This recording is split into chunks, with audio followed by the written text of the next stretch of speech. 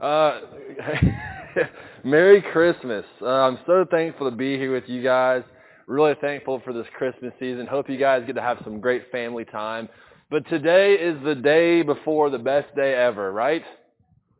It's a pretty good day, right? I mean, it's one of those things. I grew up in churches, and maybe you have as well, where I went to a church that we didn't really celebrate Christmas. It was sinful to some people, I guess. I don't really understand that very much. I think celebrating the birth of Christ is very important.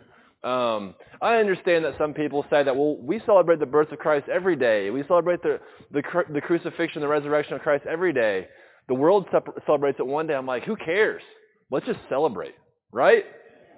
I think that's something that we should be doing. I think it's a great time to come together and just celebrate the birth of Jesus. Now, I recognize that, tomorrow is probably not that exact day Jesus was born, right? That doesn't really matter so much as that Jesus was born incarnate flesh here on earth, and that's something to celebrate. So this is the time of year the entire world stops and they're thankful. They have gratitude in their hearts. They're spending time with family, and that's fantastic. And we're doing the same thing. But, like I said, several weeks, we get to celebrate it with an extra good gift, right? The good gift of Jesus being born. So let's talk about Christmas. So today we are going to divert a little bit from our Luke series. We are still a little bit in Luke, but I think it's important to stop and say thank you, God, for the birth of Jesus. Thank you, God, for Christmas and all that entails. Today is Christmas Eve, what I'm going to be calling the day before the best day ever. And we think about this day and we think about all the things that are involved with this day in Scripture, right? We talk about the prophecy. We talk about the experience that Mary and Elizabeth had prior to their children being born, specifically Mary here. There's a lot going on. There's a lot taking place. Christmas had a lot of moving gears, right? Hundreds and hundreds of years of silence from God. And then he speaks to this woman. This young woman says, you're going to start this entire new way for me on earth. And it's going to start with the birth of the son that I'm going to give you. It's a special day. A lot has led up to this. And the night before Christmas, everything changes. Everything is going to change the next day. And as I read this story over and over again during this Christmas season, I think about the birth of Jesus. I can't help but think of the birth of my own children. I mean, I'm sure you go through similar kind of functions if you've had kids before, or someone in your family that you love, that you celebrate the birth of a niece or a nephew or a friend's kid. It's a really special thing to celebrate that. And I think about the night before my kids were born was a very strange night, right? A lot of anticipation has been building for 9 months. It's a long time to wait for this kid, right? And I remember with my own kids, specifically my son, I remember exactly where I was. I was actually at my wife's childhood home where we were staying with her family at that time, and we were eating pizza rolls and watching Boy Meets World. That's what we were doing. Jay, he was a little bit after his due date, so we were going on walks to try to get this baby to leave the womb, and it wasn't working, so we just kept eating pizza rolls and watching Boy Meets World. And eventually we did go to the hospital. Eventually Michelle had to be induced, and eventually there was a baby for us to hold and to love and to share together. But I'll tell you, the anxiety between not having a child and a child being there is huge. What kind of person am I going to be? What kind of dad am I going to be? Am I going to be a good dad? Is this child going to hate me one day? Is this child going to survive under my care? All these things are whirling through my mind before this child is born, and then he's there. And then things, just fall into place. I remember with my daughter, it was a little bit different. I was in college over at Harding University, and I had to save up all my skips because I had to go watch the birth of my daughter, right? I had to make sure I went to all my classes that semester so I could go. They would have let me get by, but I always tell that joke because it wasn't that serious. But I was in the hospital nonetheless, waiting for my daughter to be born. And to be honest, I was a little bit arrogant for the second one, right? I was like, I got this. I already had a kid before. Like, it's nothing new. Like, I understand. I already know I'm a good dad. I'm good with that. And all these things, people are like, are you nervous? Are you nervous? I'm like, no, I'm not nervous. It's not that big of a deal. Until the night before that baby was born, it kind of hit me all at once. Oh, man. I'm about to be a dad again. Oh man, all these things, all this routine that we've built over the past, 20 months is ruined now because this new baby's entered the picture, right? And all this anxiety comes back to me in a second. And I'm sweating, I'm shaking, I don't know what to do. And you guys know the story. Eventually, the baby's born, the baby's there, and guess what we did? We figured it out. But I'll tell you, the night before that day was an extremely anxiety-ridden night. It was, again, the same gymnastics in my mind saying, am I going to be able to do this? Am I going to be the worst father ever? Am I going to disappoint my children? All those answers are probably yes every now and then. But the fact of the matter is that was just a stressful night, highly anxious night. Am I ready for this? No, you're not ready for this. But nonetheless, that baby's coming, whether you're ready or not. And I get it. It's one of those situations where you kind of have to be so selfless once you become a parent. This is not new news to anybody, right? But there's this selflessness, and I get it. If you have a spouse or in this relationship that you made a covenant relationship with this person, that you do surrender yourself to that person, you submit to them, you say, I love you and I'm willing to do anything for you, but nothing tops the self-surrender that you have to do when you bring a child into this world. Because it's one thing to surrender to an adult that has the ability to take care of themselves. It's another thing to surrender your life to a living being who literally hangs on everything that you possibly could do, right? You are in charge of whether they live or die. You have to feed them, change their diapers, all the different things. It's a different type of surrender. You are the life support for this human being. And that is taxing. And I remember, this is a quick story, I probably told it before, but when Jay was born, it was kind of tumultuous there in the hospital room for me. the father, right? The one that has a really hard thing to do that day. It wasn't. I'm joking, okay? It was way harder for her. But I remember we were in that hospital room for so long, it seemed like. And eventually my mother-in-law came and said, why don't you go get some snacks? Basically saying, why don't you exit this room for a little bit and get out of here? So I go to Publix, and I'm walking down the snack aisle, and I see all these families and these kids running around, and I'm just stressing out even more. And it's one of those things where I am looking for my goldfish, and I get this thought in my head is this how it's going to be forever? Am I going to be this tired? Am I going to be this broken forever? And I was just distraught. So I brought that same energy back into that hospital room, which I'm sure everybody wanted to see and experience. And I said, Michelle, is this how it's going to be forever? And she looked at me, and she was very kind. And she said, you know they grow up, right? And it was like, yes, but in my mind in that moment, I was so lost. I was so just out of my element that I had no idea how to really comprehend what the next day could possibly be, right? The night prior to that was all this anxiety. What's going to happen? And then this child comes, and it's even crazier than I expected, right? And all these things are happening all at the same time, but it doesn't underestimate or it doesn't understate the fact that this truly was the day before the best day ever, right? When you welcome a child into this world, a very, very beautiful occasion.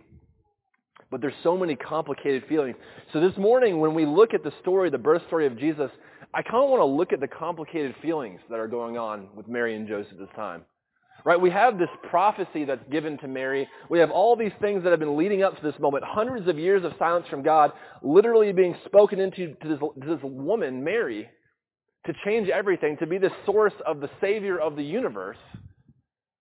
But at the end of the day, she's still a woman, and she's still got a guy, Joseph, next to her, and they're still going to be parents.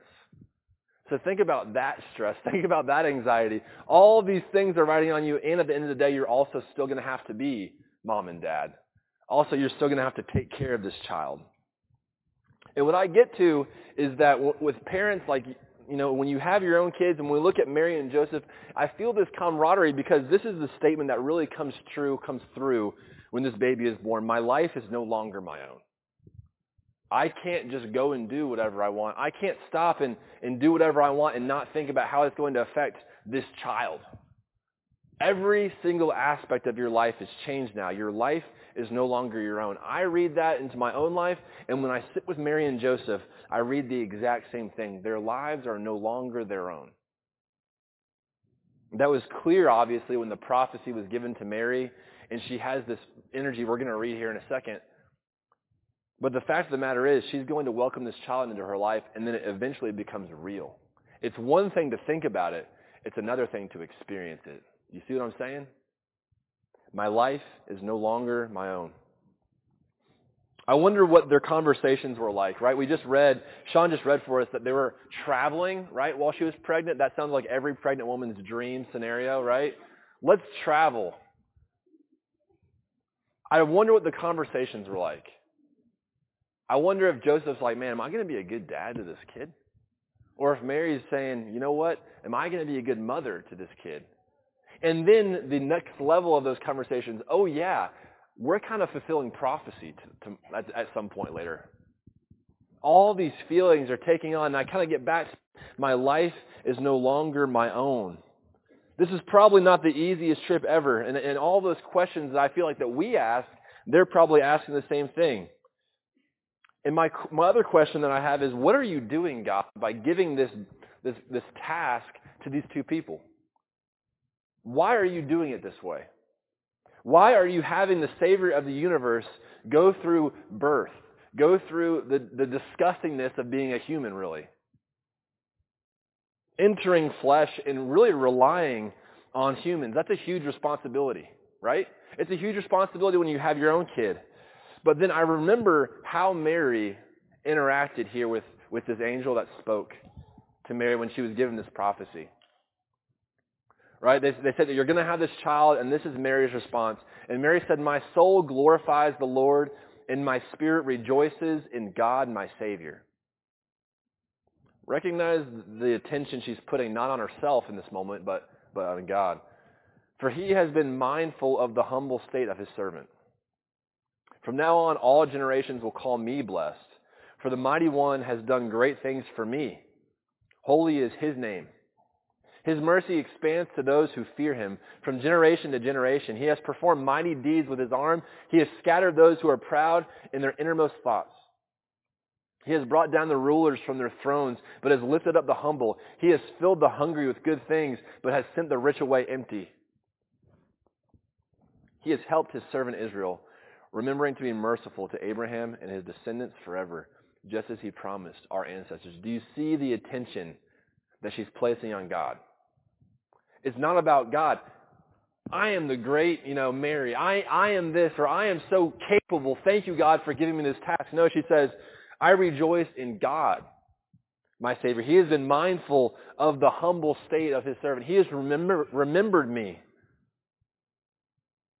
His mercy extends to those who fear him from generation to generation. Again, she's not placing the emphasis on her good deeds, but on the fact of the matter that God has always been working, even when it seems like he's not. That's her energy. Remember, we talked about it early in our Luke series about she was prepared for this moment, right? She was prepared for God to do something, even though for hundreds of years it seemed like he was quiet. But she was prepared for God to do something in her life, in the life of everybody. She puts all the glory and all the, the kind of onus on God. This is God's work through me, not me doing anything. She was ready.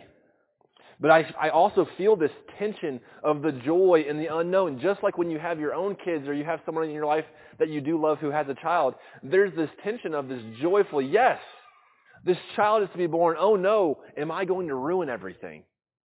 And I can kind of feel this tension, but where Mary kind of differs from the anxiety that I might have is that she kind of turns it all over to God, whereas I have trouble doing that sometimes. She turns it all over to God. What is tomorrow going to be like? Why is tomorrow so great for Mary and for Joseph? Simple this, Emmanuel. Right? In Matthew 1, 22 through 23, it says this, all this took place to fulfill what the Lord had said through the prophet. The virgin will conceive and give birth to a son, and they will call him Emmanuel, which means God is with us, right? It's not just a name. It's a state of being. It's a state of being that God will be with us. It's a saying that God has said from the very beginning, I will always be with you. Over and over and over again, Israel hears it and they reject it, hears it and reject it. They go closer to God and then 5 steps backwards. But God says, nonetheless, I am with you. And eventually we fast forward to this day where Mary's going to give birth to Jesus, and he said, see, I told you. I am with you. I'm going to enter into the disgusting nature of human beings. I'm going to have to suffer sickness. I'm going to have to suffer, eventually, spoiler alert for our Luke series, a crucifixion, right?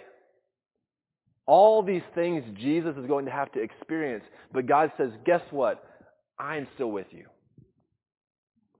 The day before the best day ever, where God says, see, what I've said from the beginning is coming true today.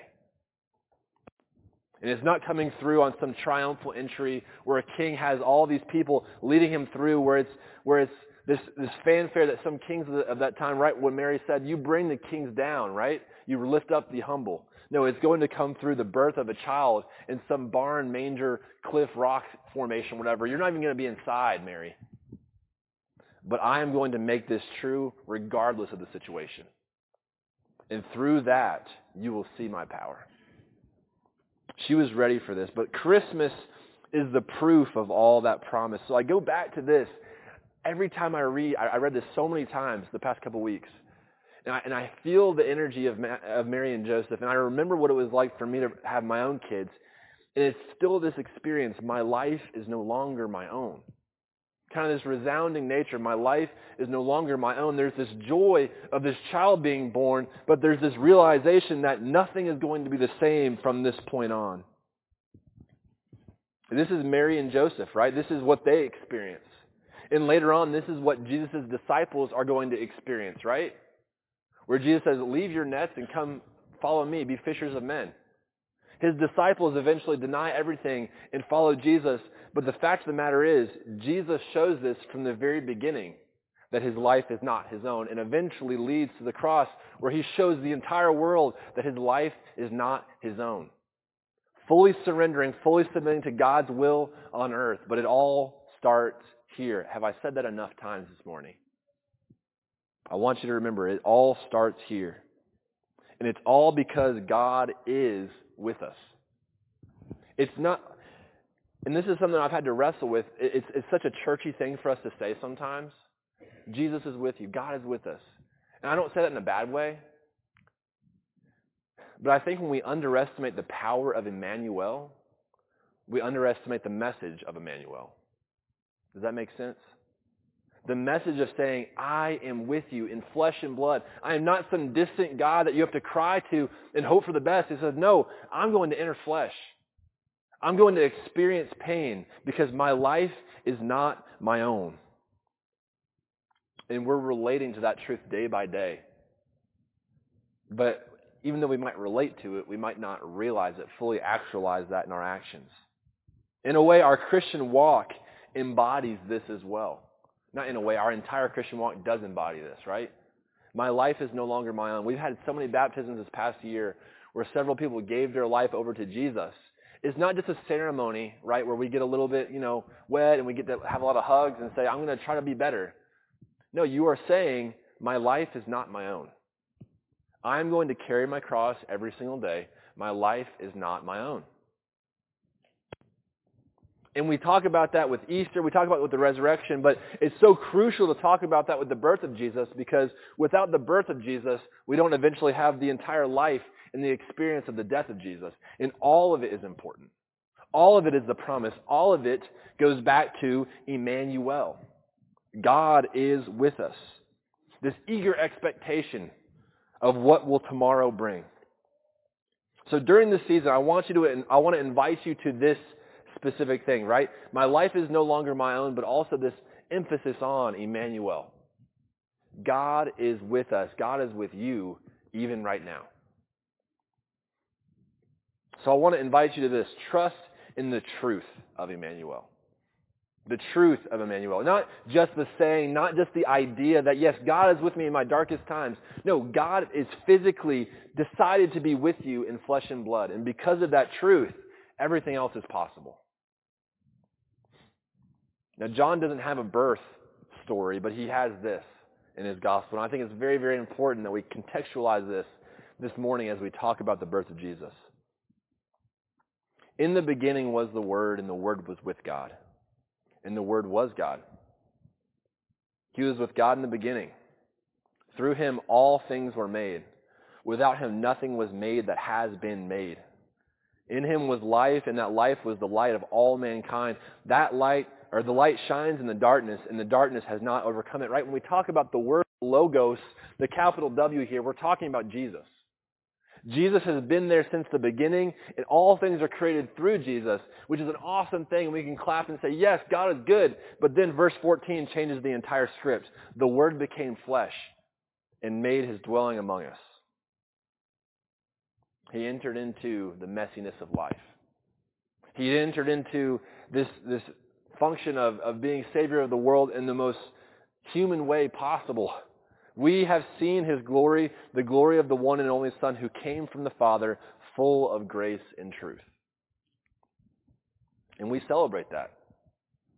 We celebrate that on Christmas, not just by the giving of gifts to one another, not by just respecting the fact that Jesus is the ultimate gift, but by saying that this starts everything.